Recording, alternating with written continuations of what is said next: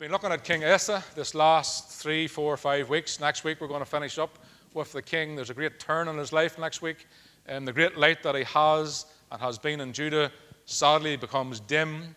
He allows things into his life, he allows things to happen to him that the light is dim. We're going to be looking at that, God willing, next week, and perhaps learn from how a man fell from such a great witness to such a place where there was no light coming from him. But we're going to learn from him next week.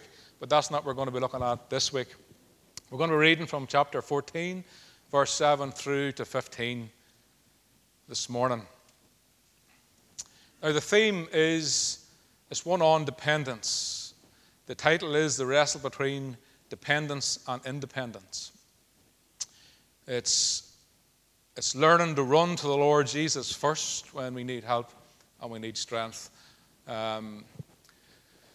Yes, we'll put that up now. I meant to say it on, we'll put that up at the end, but it's fine now. We'll put it up now, it's grand. And we can put it up at the end again. But look at it just when it is up. I don't need, I do. And sometimes, not sometimes, but all the times in our life, we will constantly be brought to the place where we will see our need of the full dependence upon the Lord. I guess, it's resisting the urge to be self-reliant outside of Christ. It's in us. It's in us all. We are all naturally independent.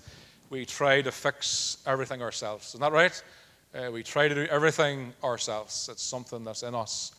But what isn't natural for us as Christians is to be fully reliant on God. So I want to tap into that today, that we would learn, even maybe not learn, but remember today that we are to be reliant on God in our situations, in the difficulties and our afflictions.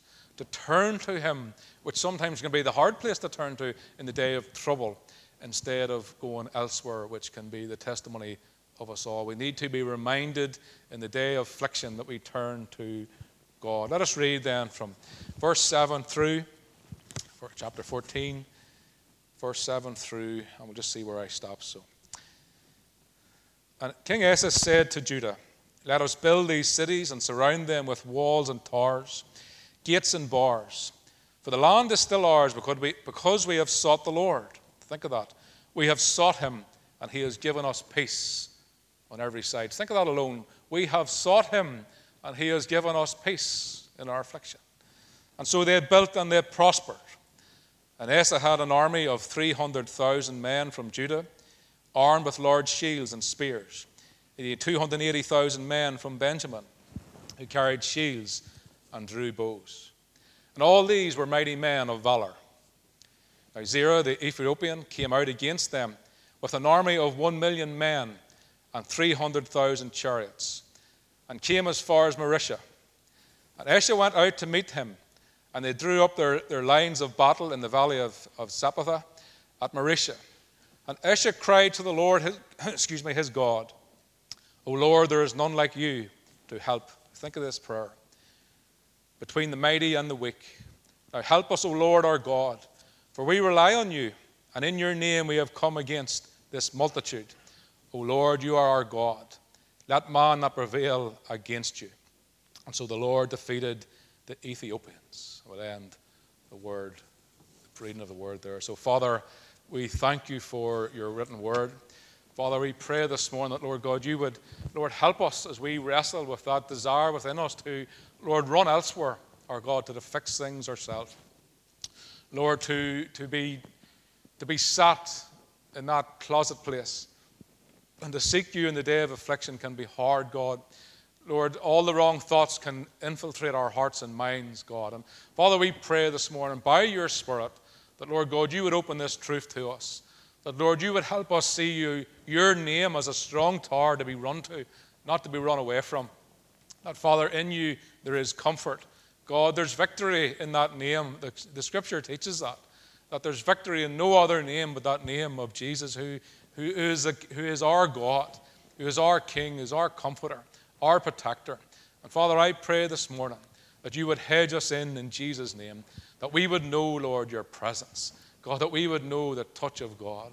That, Father, you would begin to move and speak into our hearts and lives. That, Lord, we would leave here, Lord, not just informed today, but, Lord, set free and built up, encouraged, we pray, in Jesus' mighty name. Amen and amen. A wee quote from C.S. Lewis always helps us move on. He says this: "You may forget that you are at every moment totally dependent upon God." It's true, isn't it? And that brings us to our title. The wrestle between dependence and independence is a very real wrestle in your life and in my life. Charles Spurgeon says this: "Do not become self-sufficient." This is a man who proved God and served God. He says, "Do not become self-sufficient, for self-sufficiency is Satan's net where he catches men like poor silly fish, and he destroys them. Be not self-sufficient. The way to grow strong in Christ is to become weak in yourself. For God pours no power into a man's heart till man's power is all poured out. Live then daily a life dependent on the grace of God." Live then daily a life dependent on the grace of God. Now, what we see in our text, we looked at last week, is that Judah, the nation, God's people, has now put her full reliance of the Lord, her full dependence on the Lord. We see that because idolatry has been removed. She's made God, her one and only God, to be worshipped. And as a result, we see the nation is now secured. She's been surrounded with strong walls and towers and gates. We looked at that. And she's prospering. We've read that this morning. She's in a time of peace and rest. But then we see in verse 9, everything changes in an instant. Isn't that just our life at times? We can be in a real good place, and everything can be as it ought to be, and then all of a sudden, there's something comes to our door. And we see that in verse 9. We see that Judah is threatened with war. The enemy has come to the door, and she's knocking. She wants to destroy her. A man called Zerah, an Ethiopian, or your Bible might say, your translation might say a Cushite, an Ethiopian.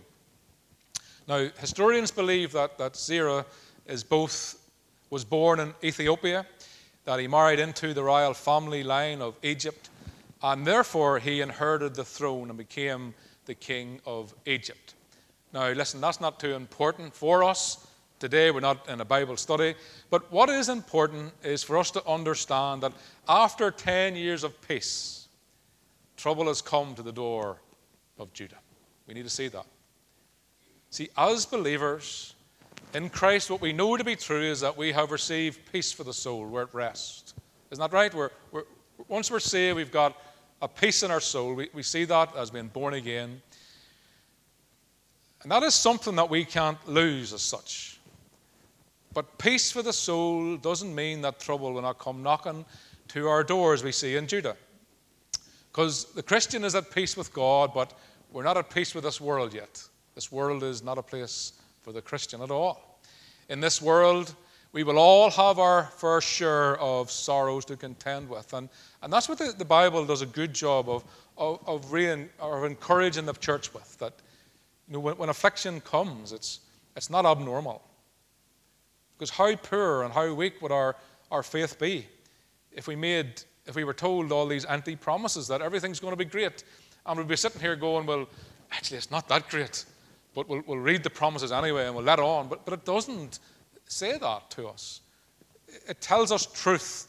It brings reality that the Christian indeed is at peace with God, but not this world. But what I see is that when we are faced with these difficulties in life, our reliance on Christ is strengthened. You see that? Because when all's well, we don't really need Christ, to be fair. When the cupboard's full, and the fields is full, and the barns is full, and the bank is full, and the tank of fuel's full, well, sure, it's all great. But when it's not, where does our religion stand if it stands on that alone? But there's something about, throughout all the stories within Scripture, that God brings all these great leaders to a place of reliance, where they must be reliant on Him. And it's a difficult place to be. And what I see here then is that the church as a whole must learn that in the day of trouble to run towards the Lord and not away from Him, which is so tempting. See, at times, and certainly in my own life, my understanding of God and the Christian life can be off balance, and I guess yours can be too. See, if our understanding of the Christian life is off balance, and then trouble comes to our door, what we will do is we will run everywhere but to Christ, who is our strong tower for help. Isn't that true? If it's off balance, if our understanding of the character of God, the Christian life, and the struggles, we'll think of the great book that's been written, the Book of Martyrs, for instance. Their understanding of the Christian life had to have balance, or there will be no Book of Martyrs. And they did not run everywhere in the day of affliction when their life was about to be taken from them. And what I know to be true, and give you snippets of it, is that the church, according to Scripture, has this victory over death and over sin. We have that in Christ. But the war is won, I guess, in that respect, over sin and death. But the war for the battle of souls is very much alive. It continues. And God promises within His Word that He indeed will wipe away our tears, doesn't He? Doesn't He say that? And our sorrows. And He'll make all things new. But here's the thing. That doesn't stand true today because it's not yet. It's not until, as the Bible calls, the end of age. And the main reason that it isn't yet is, the Bible tells us that Jesus has yet to return and put an end to sin and suffering. The reason He has is because He's not willing that any man or woman should perish. See, that's the heartbeat of Christ, and that should be the heartbeat of the church. We're not doing mission and giving ourselves a pile of work and heartache for the sake of it. We want to go after the lost. We want to be faithful to the gospel. As men and women were faithful to the gospel, and the very reason you're saved here this morning is because men and women of God of a time past were faithful with the things of God and the gospel, weren't they? That's why you're saved this morning. And the main reason the Lord has yet to come is because He's not willing that any man or woman shall perish. So here's the thing. God is holding off coming back and making all things new because there's men and there's women and there's boys and there's girls who are still in their sin and they're not saved. That's what the Bible teaches. And so therefore he's holding off. And if you're not saved today, understand this. He's holding off because of you. Because of His love for you. Because if He comes back, that day of grace, that open arm of salvation is drew back. And salvation is no longer offered. It's no longer that cheap thing that we take it for today. It's such a rich, precious salvation. And we'll probably, in the world, will probably not realize that until it's withdrawn. But understand, if you're here this morning and you're not saved, the very reason the Lord has yet to come back is because He loves you. And His desire for you is to come to the knowledge of the truth. Acknowledge your sin and repent of it, as simple as that, and be saved. That's the love of God. And that's the reason He hasn't come back yet. But He must and will return again, the Bible teaches. And when He does, it says the righteous, that's the saved. We're not righteous because there's nothing righteous about us. We're righteous because of Christ. The saved will inherit what the Bible calls a new earth. And all that sin is destroyed will be restored. Now there's a promise. All that sin is destroyed will be restored at the end of age. But in the meantime, the church is tasked to trust Christ. It's not a hard thing. To trust Christ.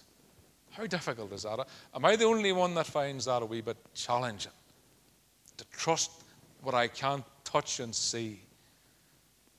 The church is tasked to trust Christ, who is the head of the church and who says He will keep her until that day. Listen, she is to be dependent. Church, we must be dependent upon Christ even in the day of trouble, of affliction. Now, Scripture brings balance to our faith and our understanding and to our affliction. If you're taking notes, I'm just going to shoot through some Scriptures, but here's one, Psalm 34:19. Many are the afflictions of the righteous, but the Lord delivers them out of them all.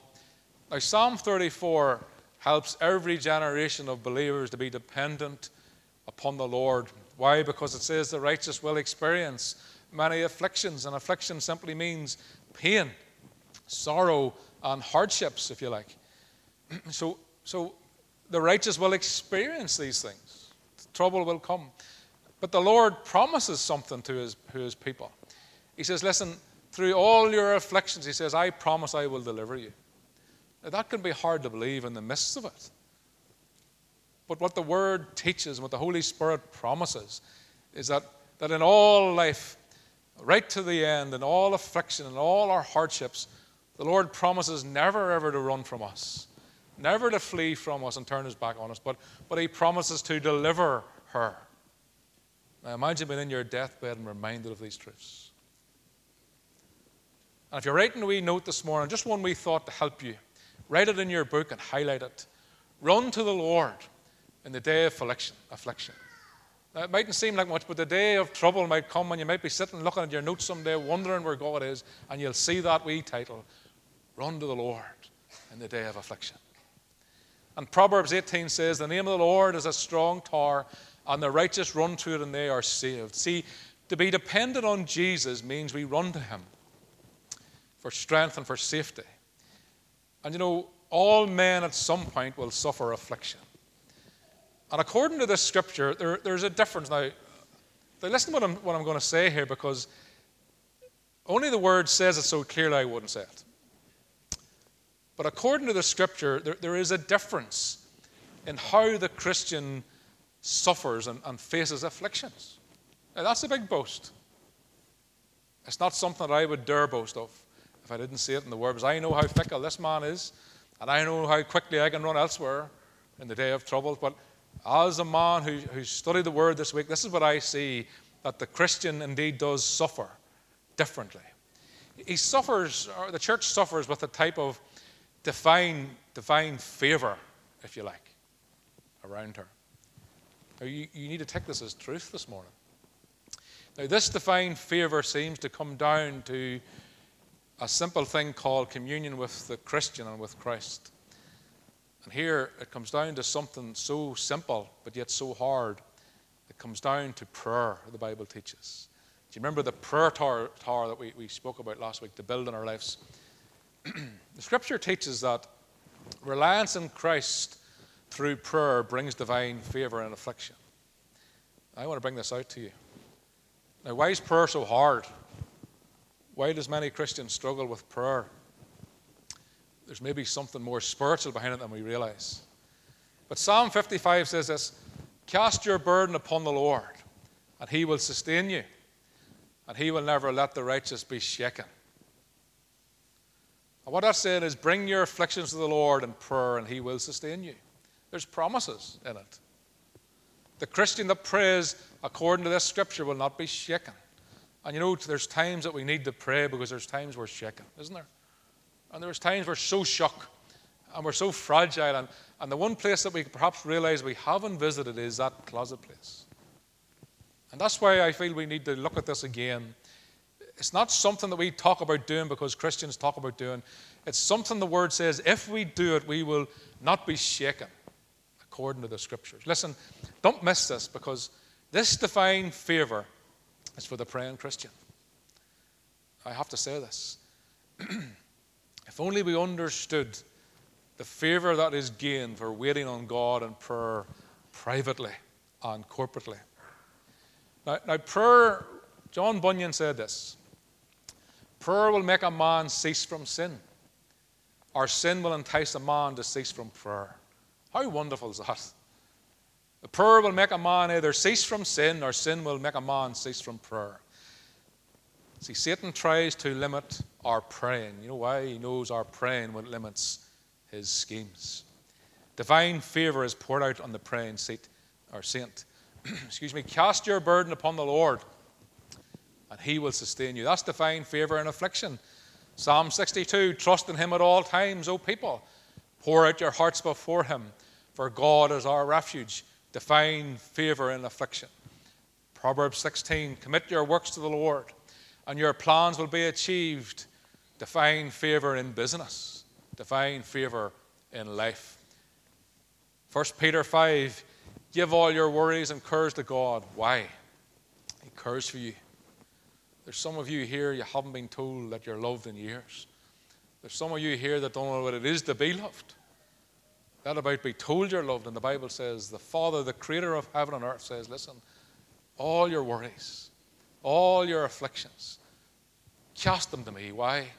Because I care for you. I love you. And this is something that if we can understand the heart of the Father, it's enough to humble and break the hardest of hearts. Philippians 4, but in everything by prayer and petition, with thanksgiving, present your request to God. Listen for the divine favor in this now. And the peace of God, which surpasses all understanding, will guard your heart and your minds in Jesus Christ. Why is that important? Because see, in the day of affliction, your heart and your mind will do all the wrong things. Do you ever notice that? The mind runs away with itself. The heart comes out with all this nonsense, and it goes in turmoil. But the Lord says, pray. I will settle the heart, I'll settle the mind, and I'll keep you that you will not be shaken. When we pray, the peace of God, which is divine favor, is given to us. Now listen, personal prayer opens the door to supernatural peace in affliction. Now it's very possible that the enemy has weakened the local church in a global scale by turning the hearts of God's people away from the simplicity of praying.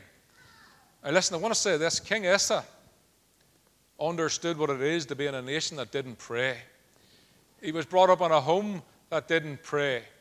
His grandfather didn't pray. His mother didn't pray. No, she did pray. She prayed to all the idols of the land, but she never prayed to the Lord. And in our text we read that King Asa is a praying man. And what we see is that the enemy is now at the door. And Christian, we need to understand that the enemy is never far away. And prayer is the only weapon that the church has according to the Word of God. Not our might, not our resources, not our wealth, not our friends. Prayer is the only thing that we have. And it's the only thing that doesn't cost us a cent. Think of that. Now, Judah's earthly weapons were about to be found wanting. Look at verse 9 in your Bible. So Zerah comes to the door of Judah. I want you to see this now. Stay with me if you can see this. He's an army of 1 million men. Your Bible might say 100 or 1,000 thousands, 1 million men and 300 chariots. Now, there's something in this verse that you and I need to see. The simple reason is it shows us our need of Christ in the Christian life. So what we see is King Asa and King Zerah, they're both facing each other in the valley of Marisha. You see this in your Bible? On one side, there's King Zerah, and he has 1 million men of war, 300 chariots. On the other side is King Asa. You see that in verse 8. He's got 300,000 men of war. They've got large shields and spears. It's very specific. He's also got 280,000 men with shields and bows. Now, what is that telling us? Let me tell you what it's telling us. Asa had 300,000 men with spears against 1 million men with spears. That's the simplicity of what that's teaching us. He had 280,000 men with bows against 300,000 chariots, which is likened to modern-day tanks. In my eyes and in the eyes of the world, Asa was a dead man. You see, his day of affliction was about to consume him. She, as a nation, was about to be dissolved into history and destroyed by an Ethiopian king of Egypt. Now, Judah had an enemy and the church has an enemy. Now, many of you are familiar that Egypt is symbolic of sin. Egypt was a place of bondage for Israel. And Satan is sometimes referred to as the king of Egypt. So when we see the king of Egypt come against God's people, it's very significant. It tells us that when the people of God are living for him, the enemy comes seeking to destroy the work. What's that in your life? The more you try to go on with God, the more you'll see the enemy come to your door, the more you need to build towers to pray at. It's a biblical method. Now, Satan, we're told, is that serpent of old. He's the enemy of the church. And Satan, like the army of Zerah, is powerful. And he was much stronger than God's people, Judah. And Asa understood that his own weapons were no match for the king. And what did he do, church? He prayed. Look at verse 11. Then Asa cried to the Lord his God. Do you see that? As simple as that. He cried to the Lord his God. And Asa turned to the Lord in his day of trouble. And you see, personal prayer, I guess it proves our reliance on Christ. But prayerlessness proves our reliance on self. 1 Peter 5, be watchful, church. Christian, be watchful. For your adversary, the devil, prowls around like a roaring lion, seeking someone to devour. Here's the thing. A church with no watchtowers is open to attack. And prayerlessness in a life opens the door to what? Ungodly influence, as we've seen 2 weeks ago, or last week. And Ephesians 4 says this, do not give the devil a foothold in your life. It goes on to say, put on the full armor of God so that you can make a stand against the enemy when he comes to your door. We need to be reliant on Christ. James 4 says, submit yourselves. There's a hard one. Submit yourselves. Then to God, resist the devil and he will flee from you. See, when we submit ourselves to God, you know what happens to us spiritually? We go from independence on self to dependence on Christ. And we see this shift with King Asa. Now, he's a man with many afflictions. There's a million-strong army at his door. He fears for his life. He fears for the life of his children. And he fears for the lives of his people, Judah. But we're told that in his affliction, that he ran to the Lord and he received some divine favor. Now, I want to close with this last wee thought from you this morning. I say it's a very simple message about prayer and the remembrance of it and the need of it in our lives. And the last thought I want to ask this morning as we close is, who is it or what is it that you turn to for help in life? Where do you go in the day of trouble? And you know what I have noticed, especially in the young generation, and most of the middle-aged generation, probably for all I know, every generation, I don't think I know anybody now outside of my Christian circles that is not addicted to marijuana, to drugs. I honestly don't think I know anybody. I've been in some business transactions, I'll be talking to business owners, and I said that to someone one day, and I seen his face, and I realized that man himself texted, and I said, do you smoke? Just sometimes. What are you reliant on? We're in a world that's ever more reliant on substances, on addictions to keep ourselves. And that'll just bring us into a place of bondage, a place of destruction, a place not a polar opposite of freedom. But freedom in Christ sets the addict free. It sets the sinner free. But the subtleness of the enemy is this, to walk us into addictions, walk us into places of bondage. People now are turning to pharmaceuticals for help before they turn to God. We're going to see that next week. It happens to the very King himself. But who is it that we turn to for help? There's a question. Because when you realize where you turn to for help, there's your dependence. That's who we fully rely on in life. And that's why I feel that we have to consider this, because Asa cried out to the Lord. Now listen to what he said, "O Lord, there is no one besides you." You see, he understood. He brought up in generations where people tried everything else but God, and he's seen the destructive nature of it. And he said, you know something? I know, Lord, that there's no one besides you that what? Can help the powerless. You may find yourself in a place of powerlessness this morning, of defeat. We need to run to the Lord Jesus Christ. He's still the same power today to set men free. And where we turn to for help is important, because many run here, they run there, outside of Christ seeking help, but they fail to find the comfort that they need in their affliction. Now, when death surrounded Judah, what we can be sure of, that fear and doubt and uncertainty entered in, and that can enter into us too. It can easily drive us away from God.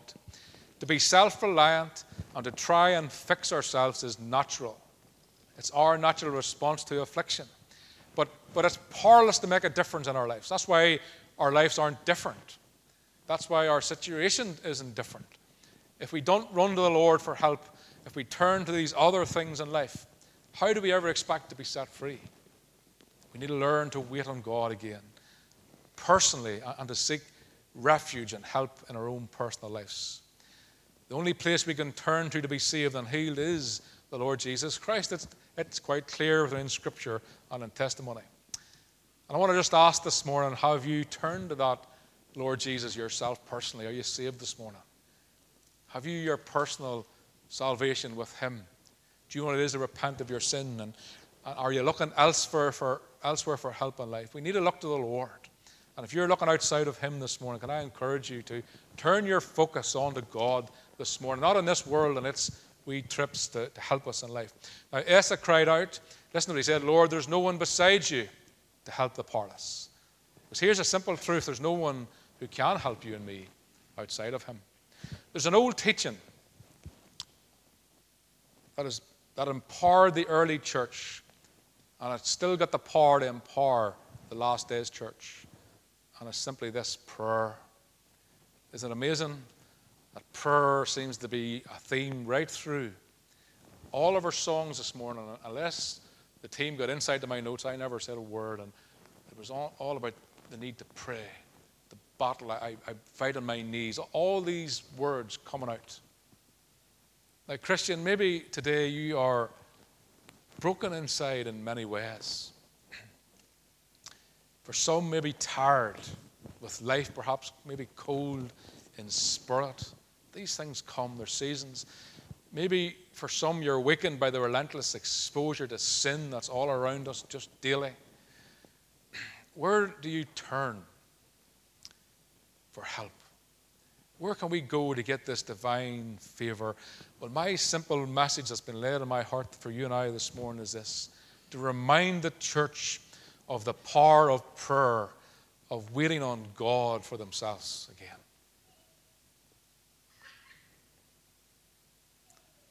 And I want to say to people here this morning, maybe your Christian life has been lacking. But here's a wee simple word that has pressed my heart for somebody. Go home. Find a private space where there's no distractions. See, the enemy has filled our lives with distractions. I'm not sure if you've noticed. Distractions. Distractions keep us from spending time with our families. They stop us from looking after ourselves. They definitely stop us from praying and seeking God. Go home. Find a private space. Cast the phone away. Ask for a bit of privacy. And wait. And seek God for yourself. Amen, church? It's not profound, but it's a key to victory in our life. I will not be shaken, says the Lord. What's the psalmist say? Psalm 20. Some trust in chariots. Some trust in horses. What does he say? But I trust in the name of Jesus.